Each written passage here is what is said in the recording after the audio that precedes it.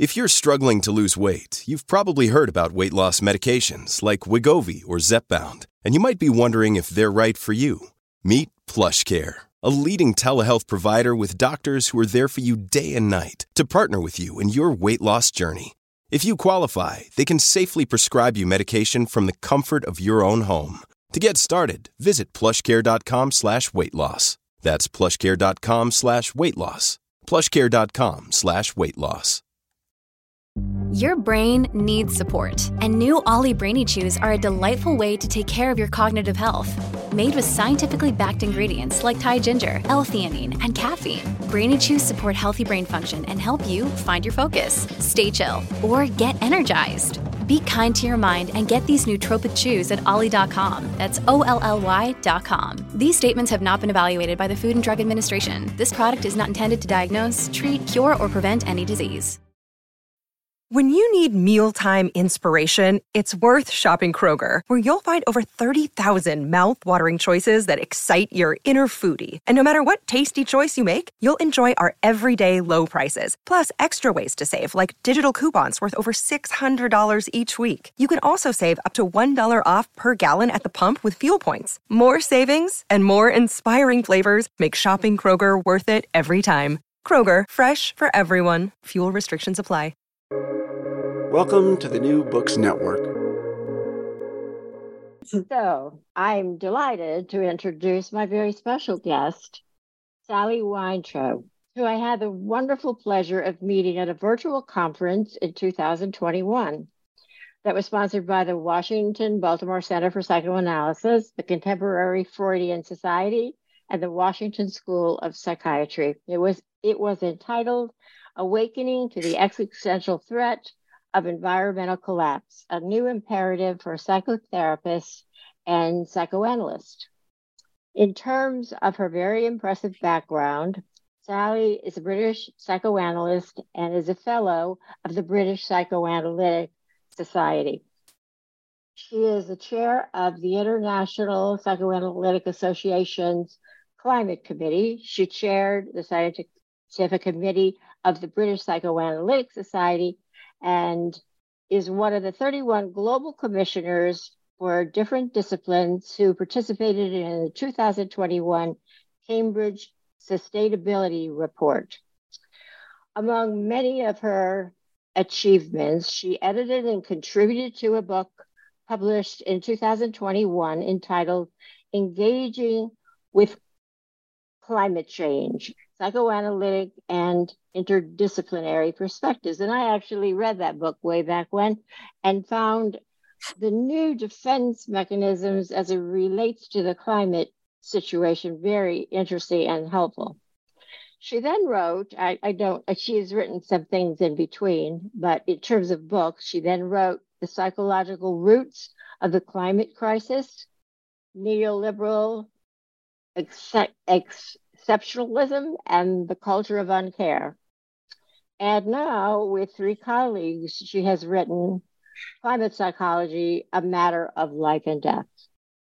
One additional thing that I think is really quite remarkable about Sally is that she studies things before she writes books, other whole fields of study. For example, economics and social sciences, politics, and it's quite obvious in the psychological roots of climate change, the book about exceptionalism and neoliberalism. So this is important because it lays the groundwork for the current book, which is climate psychology. So I find that to be just a stepping stone. I think if you hadn't read that, or if you hadn't written it, it would be hard to maybe understand climate psychology as well. At least for me, it definitely was helpful. So with my introduction, I think maybe it would be good for you to tell us what you think the connecting link is between, or maybe connecting links between your last book and this new one. Well, first of all, Thank you very, very much for inviting me. It's lovely to have this opportunity to talk about this new book, Climate Psychology. We'll get on to that in a minute. Just to say that Engaging with Climate Change, which I edited, that was back in 2012. Its Psychological Roots of the Climate Crisis was 2021. And I very much appreciate you talking about how things develop through time. I think looking back, I've re-looked at a paper I wrote, was published in the International Journal of Psychoanalysis. I think it was about 2004 or 6, I can't remember, but it was on entitlement attitudes. And I think that has carried through. We can feel entitled in a narcissistic way or entitled in a lively way. And I think, so it's quite interesting. I was interested you picked up this business of the way one develops. So yes, and the stepping stones. Now,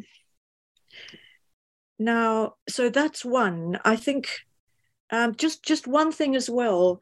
You mentioned studying other areas. There's another sort of trajectory that goes back to engaging with climate change, where the 2012 edited volume, which actually has a wide range of psychoanalysts speaking there, and I structured it as a conversation so that each of the main papers was to be discussed by people from other disciplines as well as people with an analytic background. Interesting.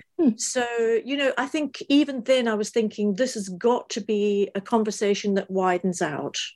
So, you invite me to think that. I hadn't really made that connection. So thank you.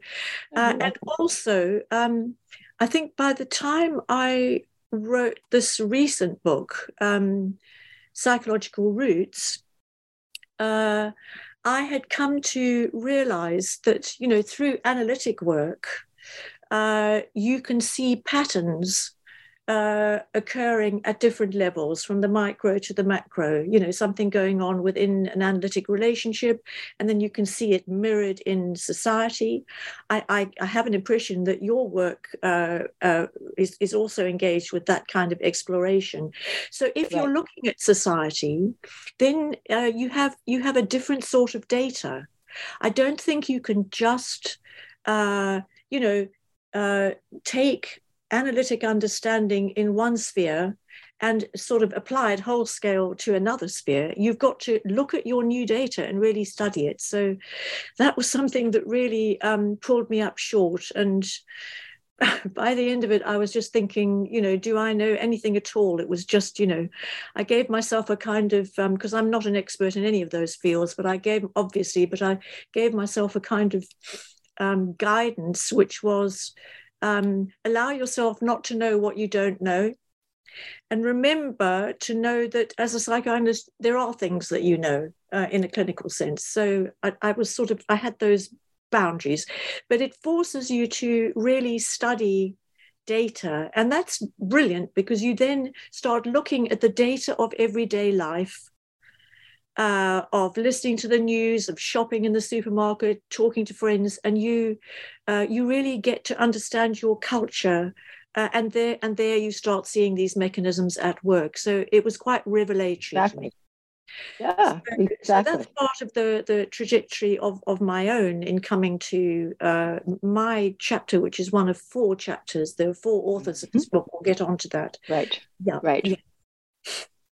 Well, that's a good place. Sorry, I want to say something else, because it's really important. Sure, absolutely. Sometimes, because neoliberalism is neoliberal is part of the subtitle of Psychological Roots, and sometimes I think it can be misunderstood that I'm writing about neoliberalism. I'm not writing about neoliberalism. I'm writing about a psychological mindset which is narcissistically entitled and promotes being an exception, which is a concept of Freud's, actually, being an exception. He wrote a paper on it. And so what I'm arguing is that I take neoliberal ideology and the neoliberal economy, and I trace this mindset as it appears in the neoliberal economy and ideology, which is actually a different thing, and it's an important distinction, because this is not an attack on neoliberalism. I'm not blaming neoliberalism, but I'm saying that we need to dig deep into the psychological roots of our mindsets and explore them. And psychology, and in my case, I brought psychoanalytic ideas to bear on that. Because, of course, these mindsets are ancient. You know, they go back as far as human psychology, and they really don't correspond to left-right divisions. You know, you can have this mindset on the left of politics just as you can on the right. And This is a very important clarification I want to make. Yeah. Well, thank you for doing that. It's very important to understand how people are using words, because otherwise we jump to conclusions. Yeah, and finally, I won't keep us on this. It also enables us to make a bridge and find our point of insertion into the wider discussion. We're not talking about economics as such, or you know, political ideology as such. You know, the aim is more limited. Right. But we need a kind of a bridge to be able to have that dialogue with other disciplines. Yeah. Yes, because you have to have the right language to speak to people in other disciplines. Otherwise, it doesn't translate. So I think that's a very good point. On that note, I think it's also important for us to know what you mean by climate psychology, because if we don't ask, people might come to conclusions and they might be incorrect. Yes, I mean, I don't want to be dogmatic about this, and I don't know if you're going to say anything about, this is embedded in a movement, and I would like to very much acknowledge in the foreground, I was going to say, but it's embedded, Climate Psychology Alliance, which really, I suppose, since about 2005 upwards, has been trying to understand the psychological aspects and the psychosocial aspects of climate. So it is a psychosocial understanding that we're talking about. And so it was already intersecting with sociology and psychosocial studies. And two of the authors in the book that we're looking at today, Climate Psychology, were very instrumental in developing psychosocial studies. I understand Wendy Holloway, one of the authors, actually was a co-founder of that movement. Paul Hoggett's been very involved with it. Chris Robertson and I are very much rooted in the psychosocial. I think what this book does is that it tries to make a further emerging integration with ecology. There's tended to be a little bit of a separation between ecotherapy, ecopsychology, and climate psychology, which has been very false and not helpful. And I find it marvelous that we all seem to be moving together to integrate these fields and in new emerging ways of thinking. And so climate psychology very usefully held those tensions for a long time. One of our endorsers, Mary Jane Rust, has been very eminent in talking about this field from a more ecological therapeutic perspective, for instance, and many others. So anyway, so Climate Psychology Alliance is an organization that provided a home, really, for an emerging way of thinking, a new field, I think, and was very supportive as well as exciting to be part of. So I want to mention the Climate Psychology Alliance, and it was originally founded by Paul Hoggart, one of the authors of this book, and Adrian Tate. And it has many important figures who have been part of its development. I would like to mention Rosemary Rowe Randall, who wrote one of the chapters in Engaging with Climate Change, has been playing a very significant role. But I could mention others, Renee Lertzman from the States, many others. So it's an emerging field, and it's actually saying that if we want to look at climate, we need to stop thinking about something out there. Our external might be the state of the environment and the climate, but our lens is that this is also filtered through the mind. And by that, I mean the individual mind, the psyche, and expressions in group mind as it can be studied. So it's very much focused. Climate psychology, I would say, as a tendency, is very much focused on inner subjectivity. It admits an unconscious process at these different levels. It's concerned with the inner world and the representation of the inner world. I mean, obviously, it's concerned with behavior, but I would say its focus is more on the subjective mind. Well, thank you for that. That's very important information. I wanted to tell you that as a result of meeting you at the conference last year, I joined the Climate Psychology Alliance, and I'm very impressed with the group. I'm just getting started, but it is a very impressive group. So I just wanted to let you know that you influenced me. Thank you. And I guess also you're talking about Climate Psychology Alliance North America, because it's all... I am. Yes, so I am. Involved now. Yep. Right, exactly.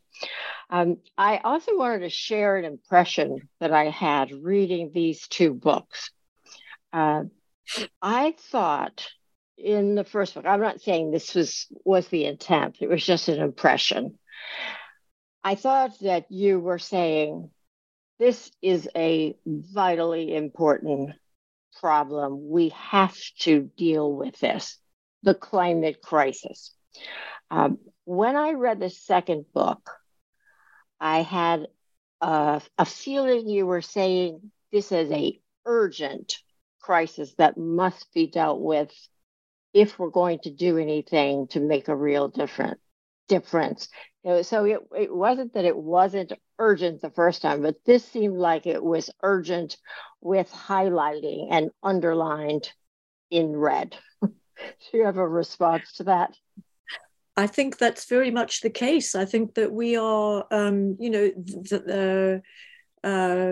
we are in a situation, and I go into it in my chapter. I would like to talk about the framework of the book because I'm only one of the four authors. It's really important I know. Okay. But I woke up at the beginning of COVID, that lockdown, didn't have COVID, but dreaded it, with an upsurge of, consciousness and wanting to be alive and so on, and an awareness of, just how critical things had become. And, we had lived through COP26, which was in Glasgow, which really had not shifted the dial at all. And, we're still in that situation, only it's even worse. And so I think, along with a lot of other people, we're seeing an acceleration of breakdown, moments of breakdown now across the board. And we're very cognizant of that. And yes, things have changed. It's very urgent. However, I think that the danger and the difficulty is that at the same time as it being really urgent, it's imperative that we slow down, which means that we deepen our analysis and we include ourselves. And we do the work, the very difficult work that's required of us in ourselves and also in our disciplines. and our ways of understanding. And that's what this book is trying to do. It's trying to take us further in dismantling some of the effects of the whole of the modern era, and in particular also emergent ideologies and cultures on our thinking. Yeah. Well, that is a very good point and distinction, I think. I would like to, maybe continuing along this line of thinking, I'd like to read a very short paragraph that I read, and I read it over a number of times before going further because it was jarring. So if I may, this is from the book. This book is not about environmentalism, nor is it about practical solutions like clean energy, no go fishing zones, new economics, or managing migration. The predicament we are addressing in this book is not about the fact of climate destabilization.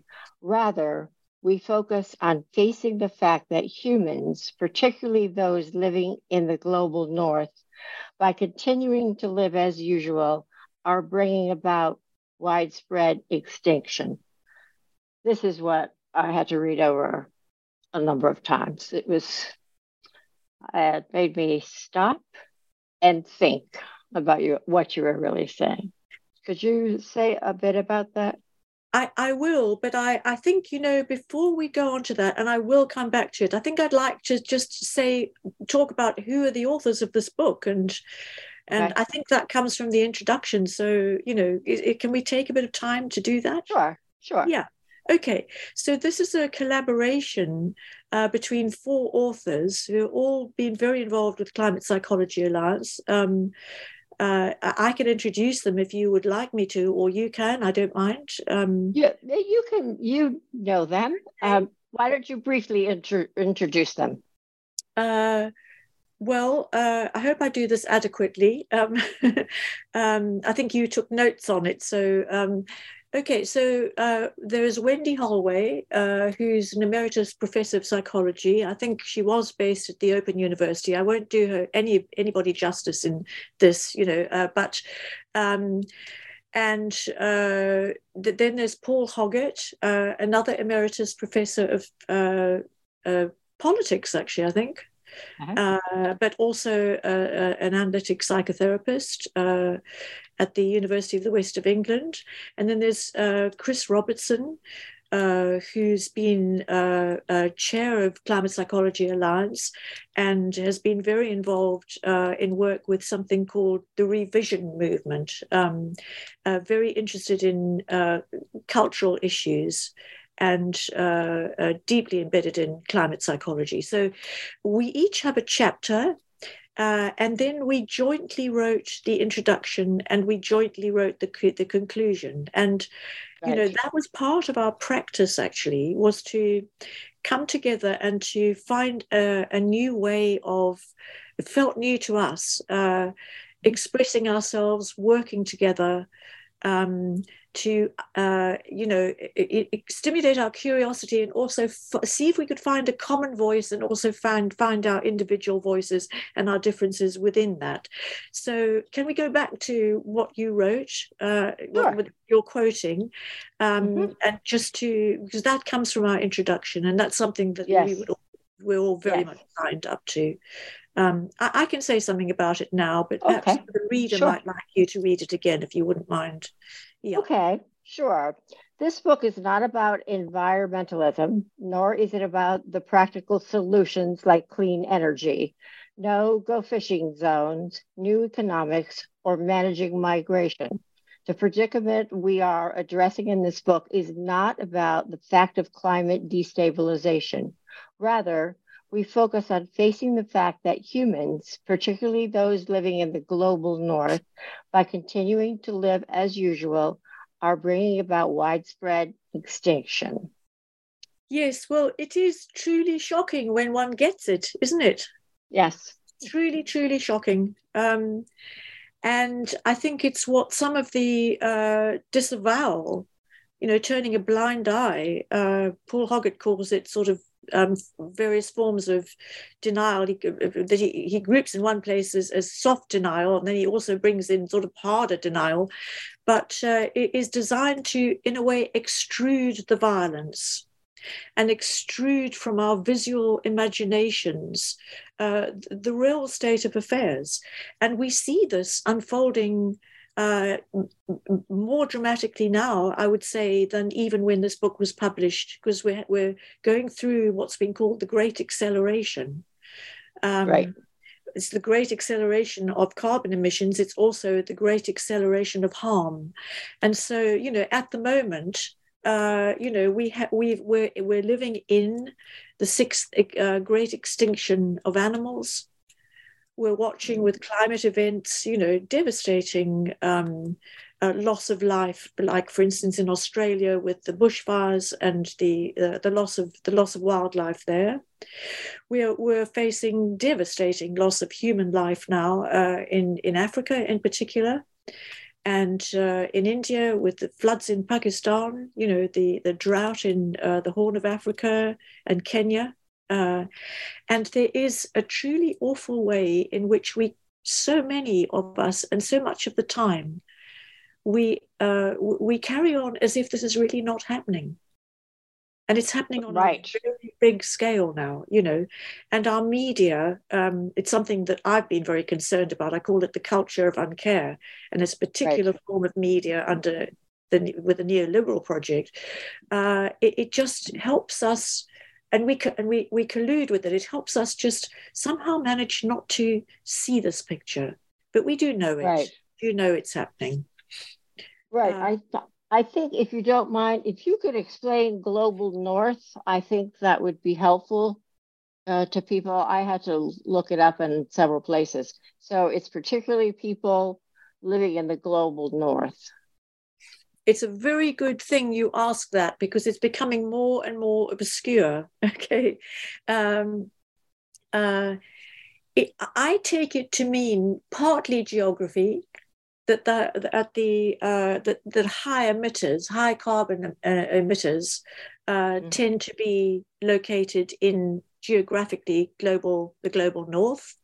However, that's not strictly accurate, because you'll notice at the COP27 in Egypt discussions, when they were talking about loss and damage and compensating what's called the global south, the European Union was commenting, we can't make that divide anymore, because China's part is that would then be classed as the global south, whereas China is one of the highest emitters that there is. So I think global north is a sort of a catchphrase meaning living a high carbon lifestyle, living way beyond what is sustainable, and radically more than the majority of people in Africa, in areas of Asia, in Latin America. It meant to cover that sort of thing, but it's becoming increasingly inaccurate given changing economic circumstances of different countries. Well, thank you. That's very helpful. I did look around in various places, but I think that you said that very well. Moving on to another thing in the book that I think is critically important, and that is reimagining psychology. Yeah. You talk about that the old way, modernity, is a thing that is either we're moving past that. We're moving to a new way of being, which I believe is eco-psychosocial. Could you explain that? I did understand it a bit in the book, but I think it's a pretty complex idea. Yes, I'll have a go. First of all, I like the way you say we're moving towards something, because I think people are very frightened of change. We're all very frightened of change. And, change is not throwing out the baby with the bathwater. Change is taking where you are and finding something emerging that one can then integrate and digest and integrate into one's ways of thinking. So, I can't speak for all us four authors. I'm sure each of us would describe this differently. But for me, in taking my own discipline, which is psychoanalysis, and I've practiced as a psychoanalyst for decades. I've seen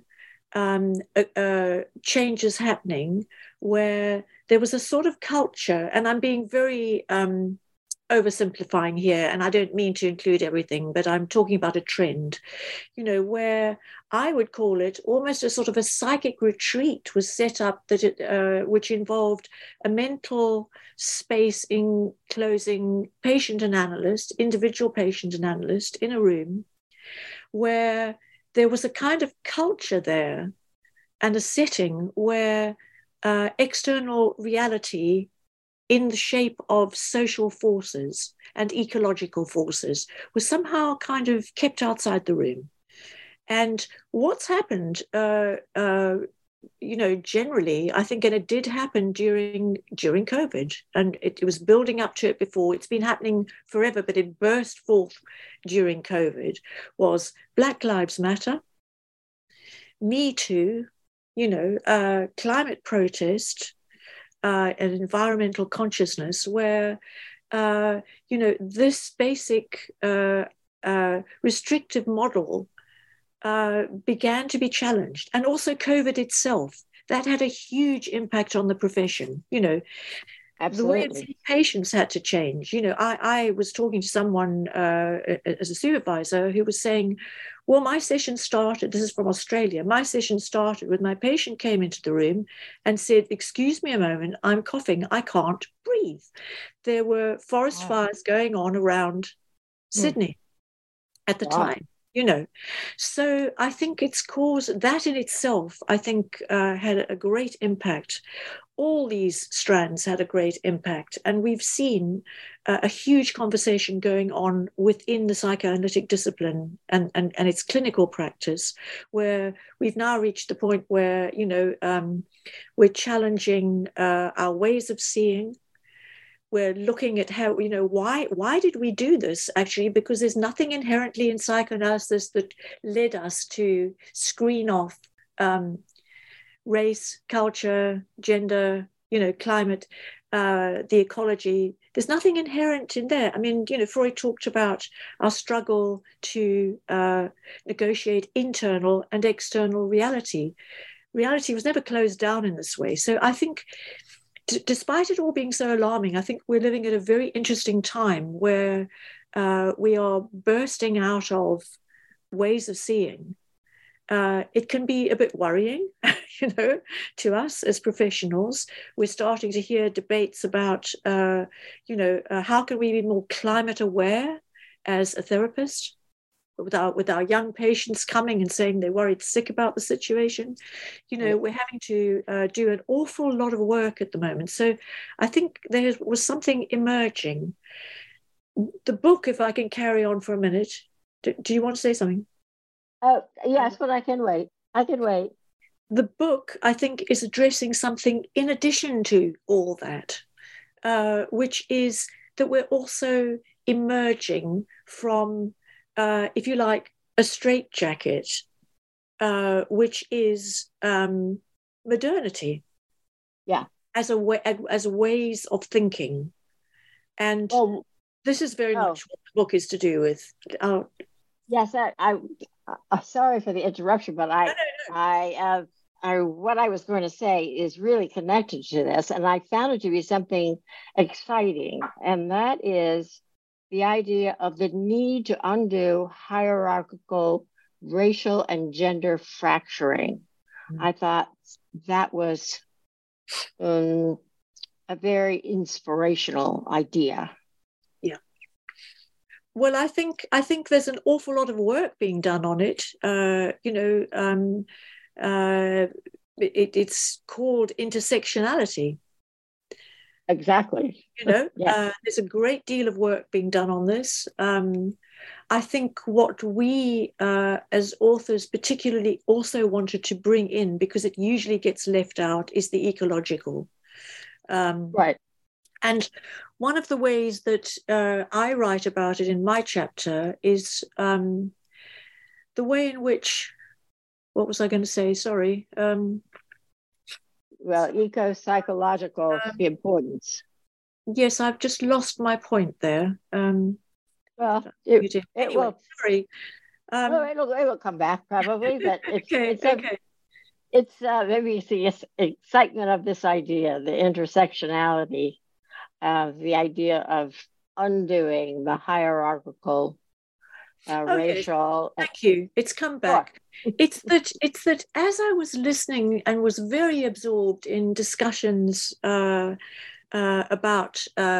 racism and casteism, it occurred to me, what happens is that you get a privileged group, and the privilege is not just material.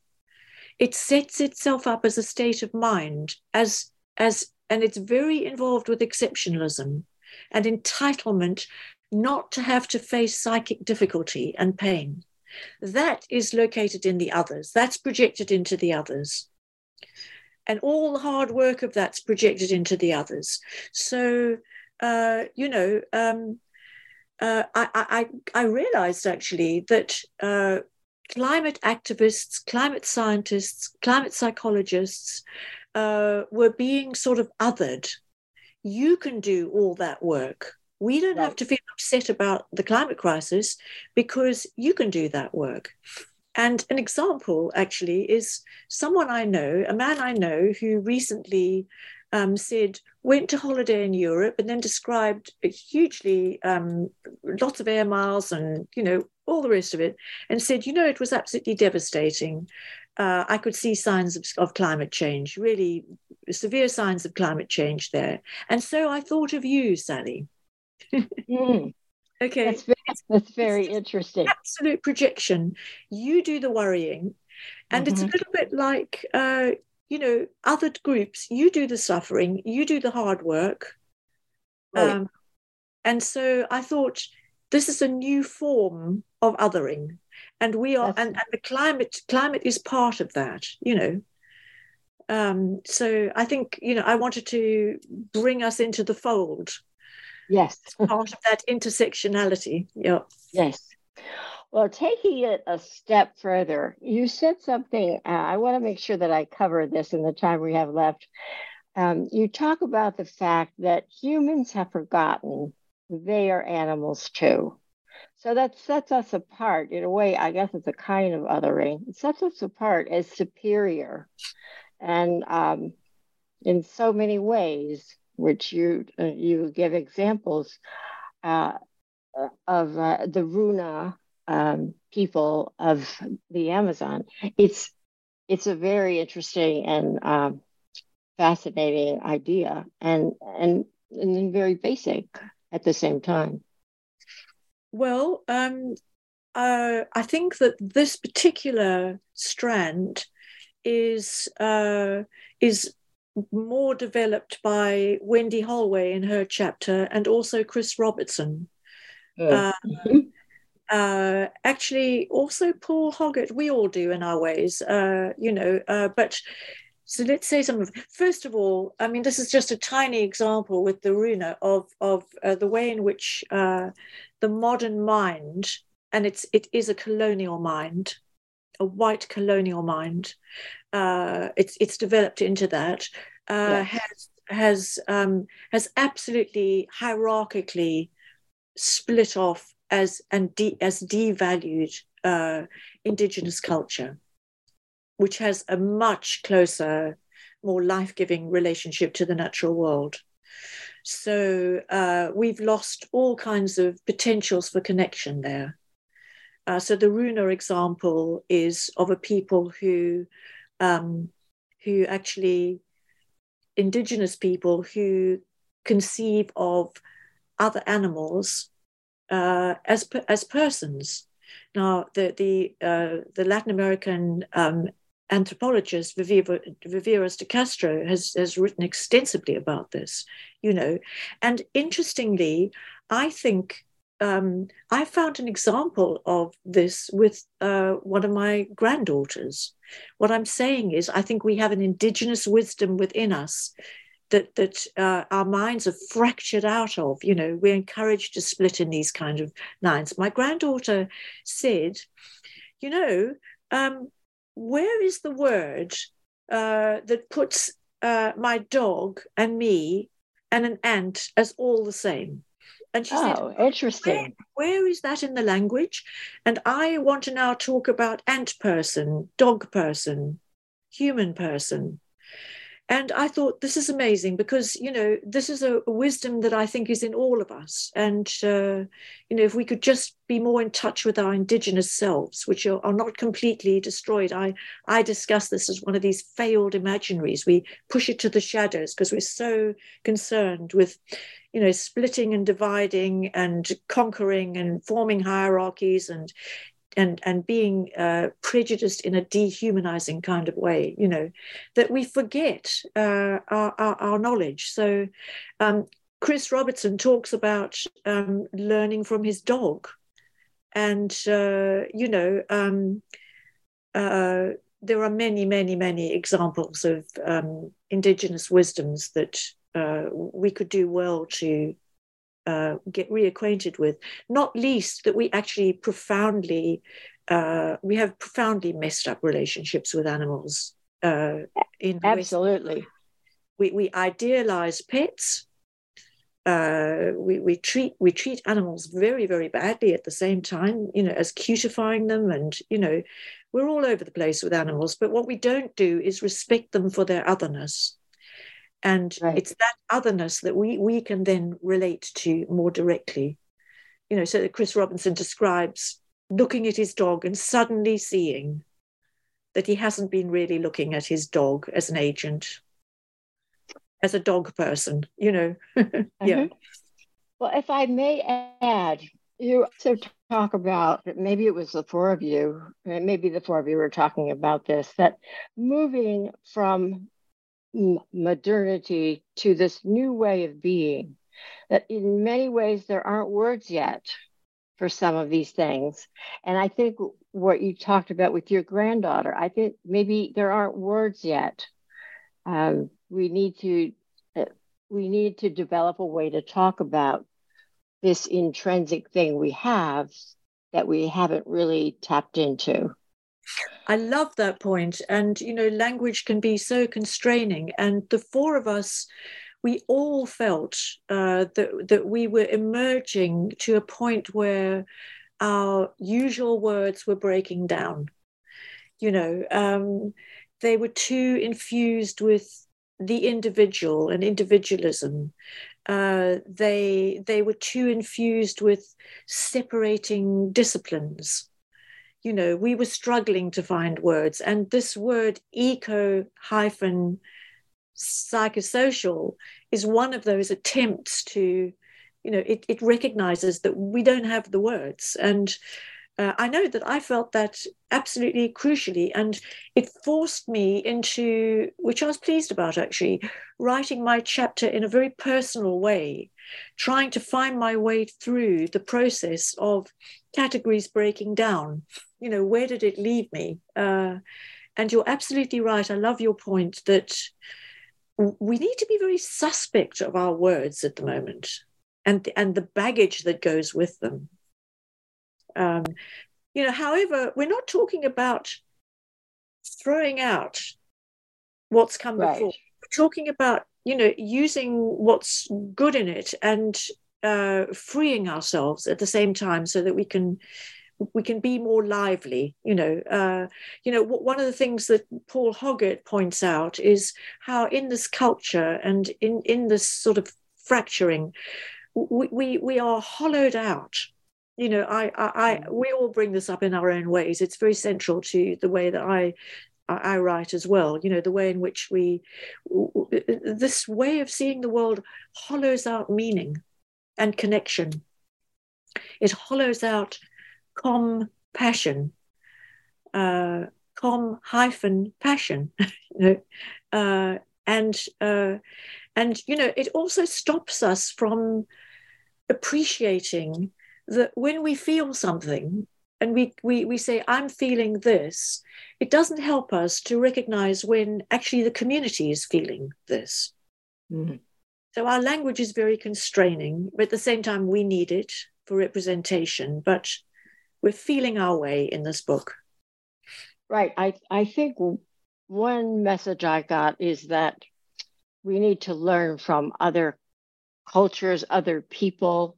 And I go back to the Runa people of the Amazon who feel like they're part of the Amazon, not that they're othered or they other animals, but they're at one with this wonderful, wonderful place, the Amazon rainforest, that is in many ways it's being ruined by so many people that are chopping it down, burning it down, etc. I believe these people are in Ecuador. I don't know if that's connected to the fact that they're still around or not, but I like the story about the way they talk about the jaguar and sleeping in the same compound as jaguars that are roaming around, and that you need to read them and sleep with your face up. And that way, it's not a problem. But just reading the animals around you and other things in the forest, becoming one with, I think that's really very important. I think it's wonderful, because it again speaks to, which is another thing that's explored in the book by us, is that, is what do we mean by intelligence? Exactly. If you credit that the jaguar is looking at you, may not want to eat you. If you can step outside, our guilt-ridden, paranoid, fractured way of looking at things, where we are top and the jaguar can only be a threat that we want, who we want to shoot, basically, we might discover that the jaguar is not at that moment wanting to eat us, and it just opens up. I think the more I go on, I think that we are terrified to recognize the complexity of life, because it challenges our omniscience, and when we're learning so much more about life, we're learning about how trees communicate. There are wonderful books that have come out at the moment. I'm thinking particularly of Susan Simard, Follow the Mother Tree, where a tree in Canada will send out nutrients to its own saplings, more nutrients than to other saplings, but will look after the whole forest in its area, promote life through, it's a different form of communication, through networks of fungi and so on. But I was just going to say, I believe mushrooms do that as well. Yes, absolutely. And, and we can learn so much that can help us, I think. I'm thinking in particular of this wonderful book by Robin Kimmerer called Braiding Sweetgrass, which I really recommend. And it's full of an indigenous wisdom that can also hold us better than some of our own myths in approaching life. And but we need to really understand how little we understand. Well, this is I think we're probably going to have to wrap things up, but this is fascinating, and I hope you come back, and I hope we talk again, because I have 10 more things we could talk about easily or more. I would like to ask you if there's any last thing you'd like to add about what we've been talking about, climate psychology and or your first book. Anything you'd like to leave listeners with? Let me think. Yes, I would like to say, and it goes back to your you're noticing the urgency of our situation now. I think there's a great danger that we will respond because it's also overwhelming, and it's what you said, of not appreciating really how absolutely serious we are, the situation is, and how serious we need to be in confronting this disavowal. And I would say that, and descents into, Paul Hoggart raises it, issues of nihilism and cynicism, and and in a way not lose faith in people, and actually be willing to do the ongoing work, the working through, to face just how the time is now to really take action. And what I mean by also taking action is working on ourselves to make the changes needed to be different, to live differently. Absolutely. Yeah. There is no other time. It's now, and we may be too late. It's that urgent. Right. So I would say that, and but that actually, I know that you're very interested in projective processes. We're all too keen on projecting problems for other people to solve. And I would end by saying that I think we've been sort of lulled and seduced and have colluded with and corrupted into a very surface level manic culture, where we don't really have to do much work at all. We can come up with sort of quick fixes. The work that we have to do now, as therapists, as practitioners, as human beings, as parents for the next generation, has never been more difficult or more serious. And it's now, and it's our job. Yeah. Absolutely. Well, I'm going to stop the recording, but we can chat for a few minutes after that. But thank you so much. There's just such a wealth of knowledge in what you've said, and I really appreciate you sharing this with us. Thank you very much. And I'd like to also thank my fellow authors. And in particular, I'd like to say that Wendy Holway, I don't think we'd have this book if it hadn't been for her, taking an editorial role and pushing us. And, so I'd like to thank the fellow authors as well. Thank you. Sure. Thank you for reminding us it takes a village. That's right. Okay. Bye-bye.